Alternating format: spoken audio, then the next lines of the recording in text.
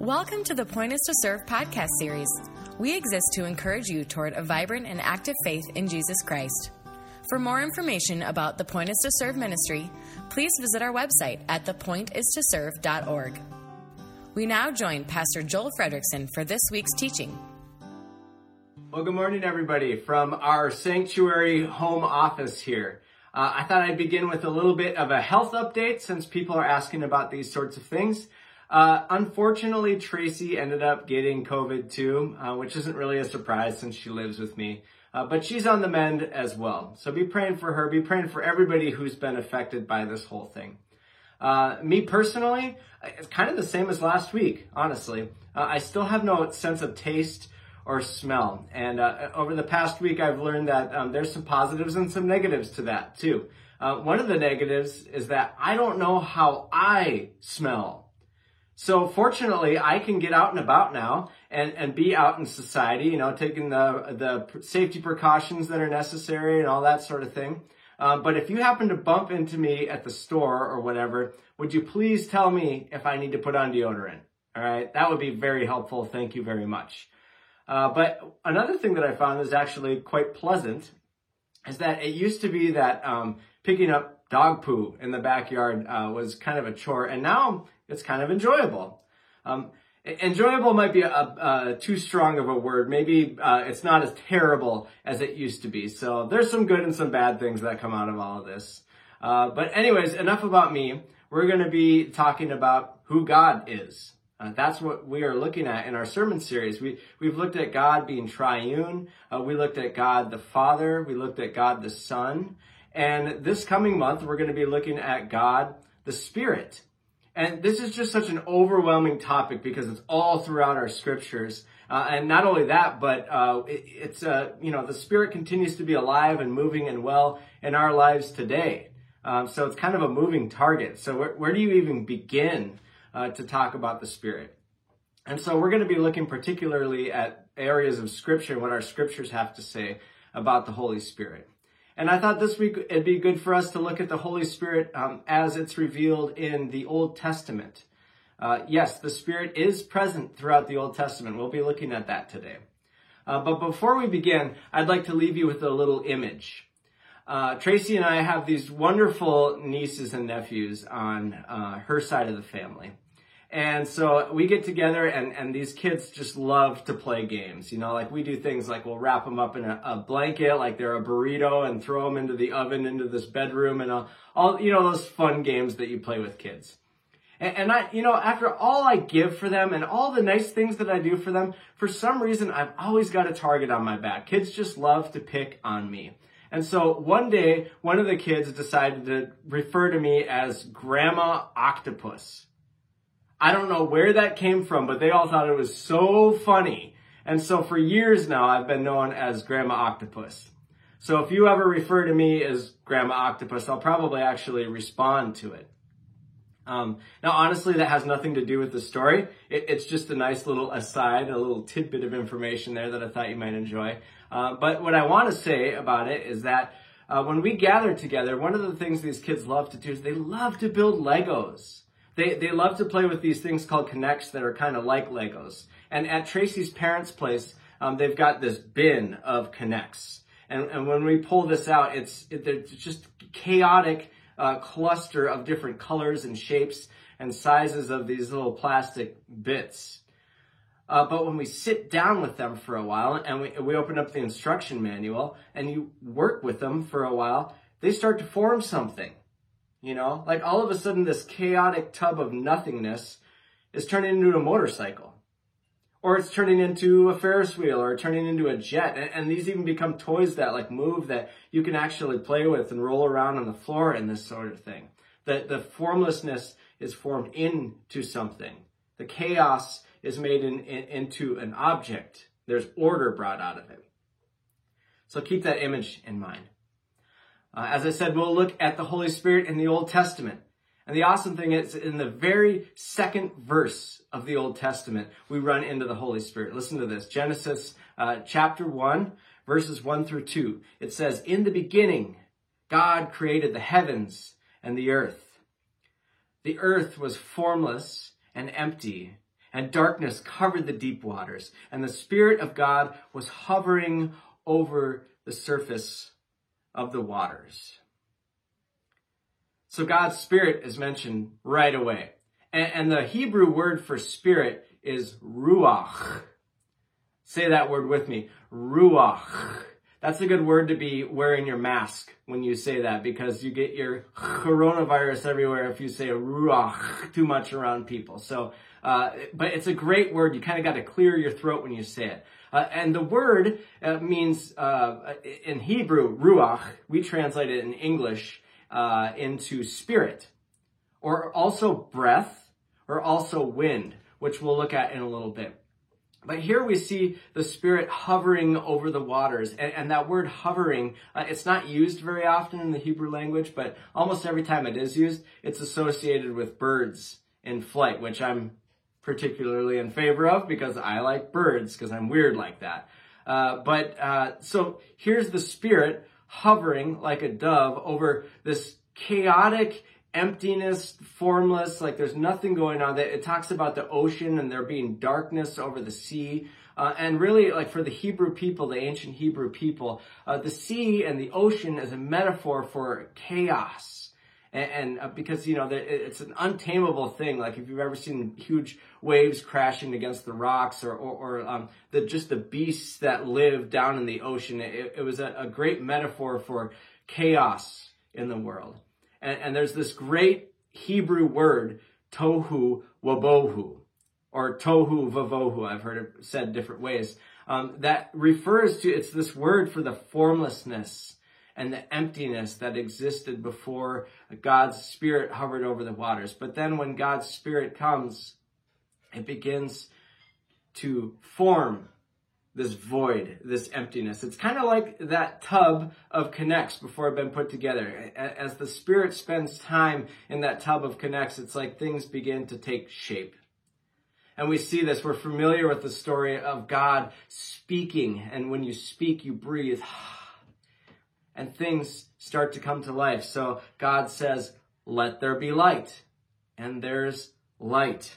God speaks and there's sky. God speaks and there's land and seas and vegetation. God speaks and there's the sun and the moon and the stars. God speaks.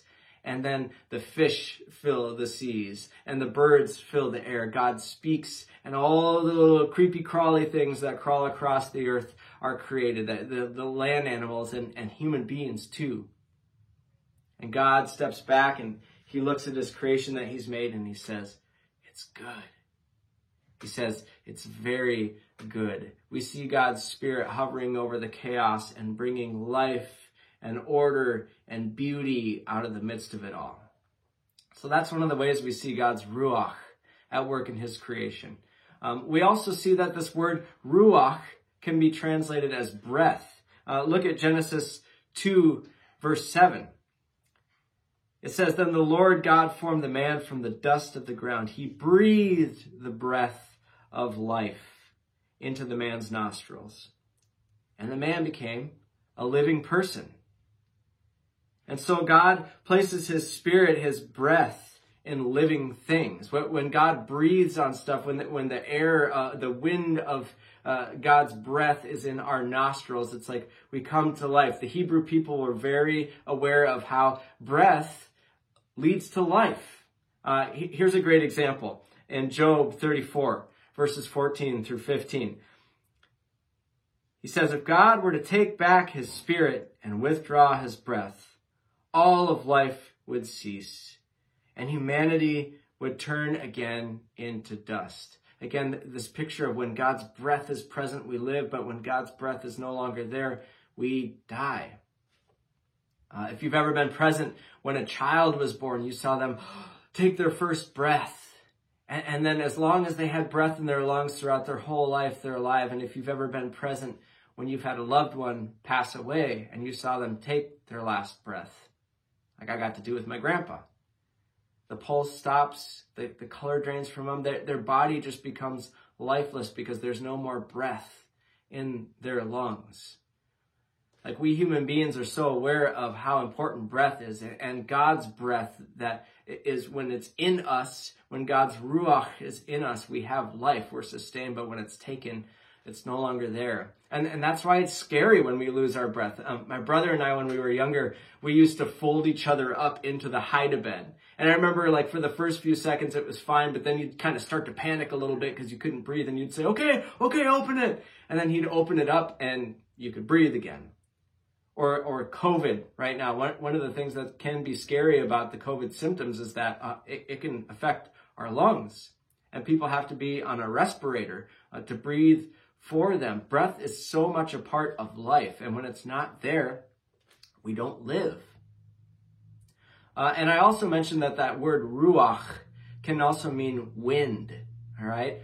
We see wind all throughout the Old Testament. And like a good example of God's ruach, his wind coming, is that, when the east wind came and it parted the waters of the Red Sea during the Exodus story, and the people were able to go free on dry land. It's when God's ruach is present, it creates life, it creates opportunities.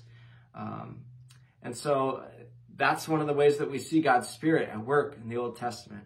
We also see God's Spirit at work in unique ways with particular people and times and places and purposes. In the New Testament, as we'll see in the weeks to come, God pours out his Spirit on all sorts of people. And you can live a good, long life in step with God's Spirit. But in the Old Testament, it didn't really work that way. God would designate, he would place his Spirit upon certain people for a certain time. And the first person that we see filled with God's Spirit is Joseph. He's able to interpret Pharaoh's dreams, and even Pharaoh himself acknowledges that he's filled with the Spirit of God. Or we see the Spirit of God coming on Samson, one of the judges, and he's got this superhuman strength because of that.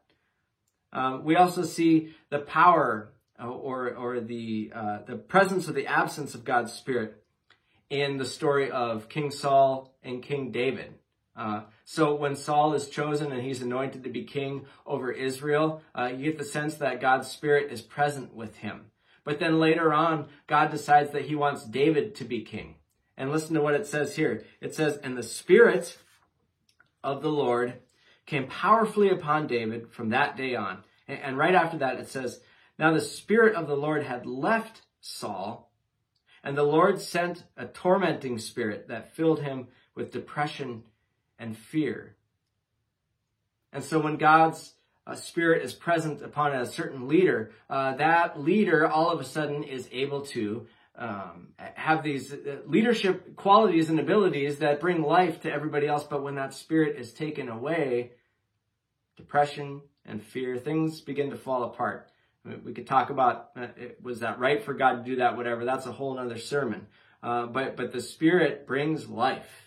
And David was very well aware of that. When he sinned with Bathsheba and things began to fall apart with his whole kingdom, in the Psalms, he talked about this. He saw what had happened to Saul, and he was afraid that this might happen to him too, because in Psalm 51, verse 11, it says, David says, "Do not banish me from your presence, and don't take your Holy Spirit from me."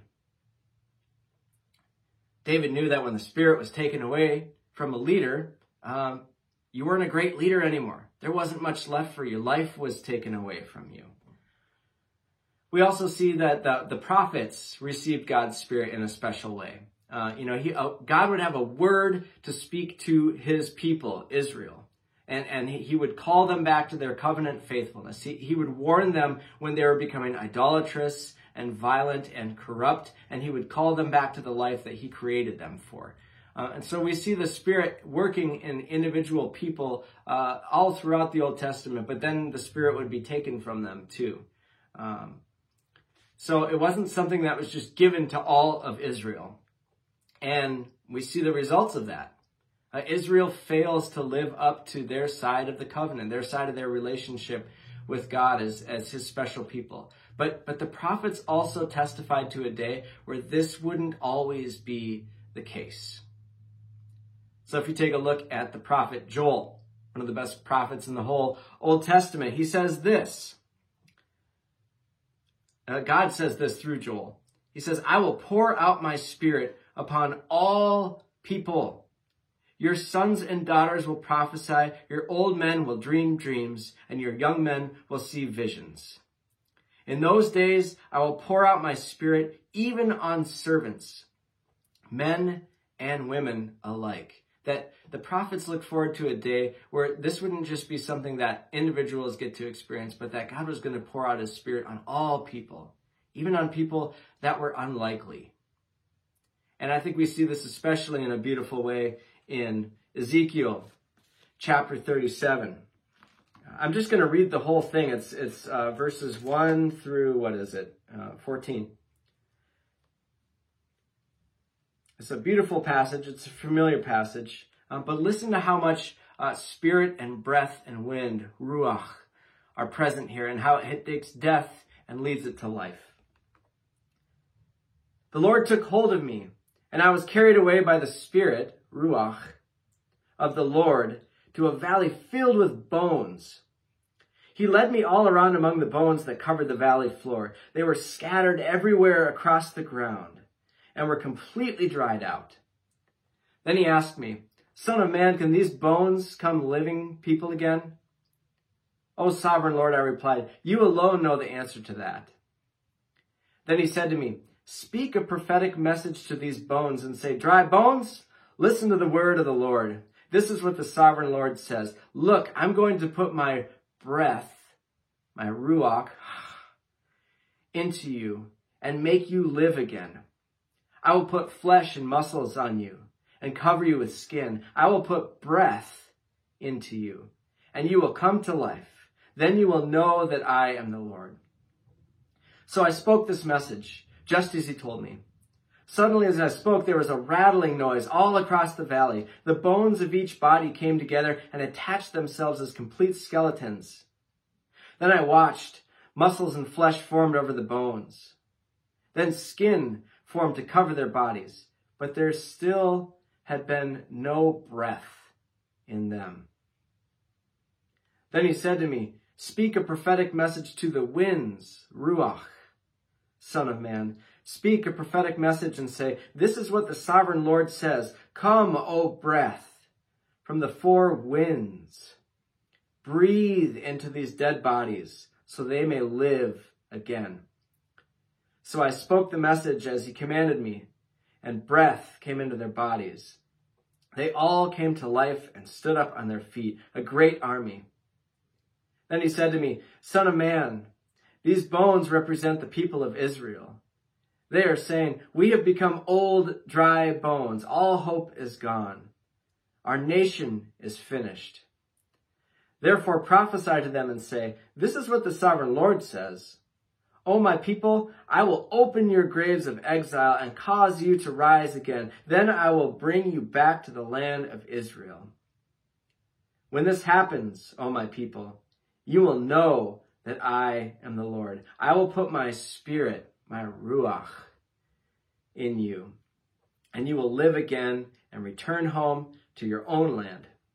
Then you will know that I, the Lord, have spoken, and I have done what I said. Yes, the Lord has spoken. And there we go. We see the Spirit at work even among the unfaithful Israelites here. And so we see that it seems hopeless, that Israel is lost, that they're in exile, but God speaks of a day when he would pour out his Spirit and bring life to them. And that's a great way to leave us in the Old Testament and look forward to God pouring out his Spirit, God fulfilling those promises, as we'll see in the New Testament from the next couple of weeks coming up here. So that's just a little crash course of the Spirit in the Old Testament. And I think that there's some practical things that we can take from all of this. One thing is this, that, we live in a very secular world that just kind of like looks at the world purely from, like a scientific standpoint. And I'm not bashing science, okay? I'm just saying sometimes we tend to look at the world and look at people and think, oh, they're just chemicals, It's just atoms, it's just neutrons, it's just electrons, whatever, molecules that make up our bodies and this sort of thing. But I think that ancient Hebrew way of understanding God's Spirit, his breath, bringing life to all creation is something really beautiful that God's Spirit is present in all things. And that's not to be like pantheism. Pantheism is kind of a more Eastern way of looking at the world, that everything is God. Like that squirrel that you saw was God. This fly that's been flying around, maybe you've seen it in the camera, is God. That I am God, that you are God. We're not talking like that, but we're separate from God, and yet we're very intimately connected with God. That He is the source of our being, and He's the source of our sustenance, that His Ruach fills us and gives us life. And I think that just gives us such a more enchanted view of the world. As I was even preparing this message, and I was doing some research for this, I'm looking around and thinking, man, you know, that mourning dove on the fence over there, as the water from the sprinkler that I put out, because the grass is so dead, you know, like it's almost like the Ruach is almost out of it. But it's bringing life here and watering the ground, and this dove is enjoying being in the water. And it's just, I encourage all of you to look at the world more that way, to see the world as enchanted with God's Spirit and His breath, that it's all a gift. You know, we didn't earn it, we didn't deserve it. It's just, He loves us, and He gives us life. His breath, His Ruach is present in everything. I just find that when you look at the world that way, we see the presence of God even in the ordinary, mundane things. And the greens become a bit greener. The purples are a bit more purple. And if you can smell, maybe the smell is enhanced and everything. It's just the world is far more beautiful than we tend to think. And I think that ancient Hebrew way of looking at it can be really helpful for us.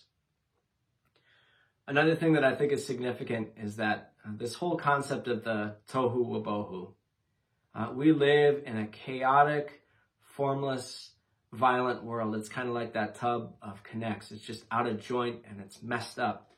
But we also worship a God who hovers over the waters of this tohu wabohu and begins to bring life out of it. All hope is not lost. The Spirit of God that's present in our lives. And I think that's something for us to be thinking about as well. Like, where is your life tohu wabohu? Where does it seem empty and chaotic and formless and void? And where do you see evidence of the Spirit hovering over the waters, of the Spirit bringing life out of the midst of that? Because this is the God who we worship. This is how He encounters us. And that's why it's significant that we are celebrating communion today, too. If you've got your communion elements there at home, I encourage you to take them out now, and we'll partake in that together. But communion is a place where God communes with us, where God personally enters into our broken and violent world, and He gives of His own life. He allows His flesh to be torn and His blood to be poured out for us so that we can have life too. He comes into our tohu wabohu world, and He brings order and life out of the midst of it, where human beings are not banished from God's presence and His Spirit taken from us, as David was afraid, but that God makes His presence available to us. He comes to us through Jesus Christ and by the power of His Holy Spirit. And He brings restoration and healing relationships with Him, and healed relationships with one another too, with all the people that are gathered here at the table. That this is the tohu wabohu world that we live in, and God is bringing life and order out of it as He welcomes us into fellowship, not only with Himself, but with our other broken relationships with human beings. This is what we celebrate at communion. And so thank you, God, for your Holy Spirit that brings order and life into the midst of our chaos. So during this time, there's going to be a worship song, and I just invite you during that to be reflecting on that. Where do you see God at work bringing life into the brokenness of our world?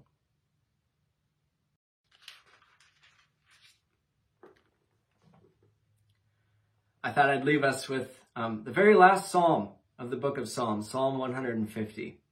And just listen to these beautiful words. Praise the Lord.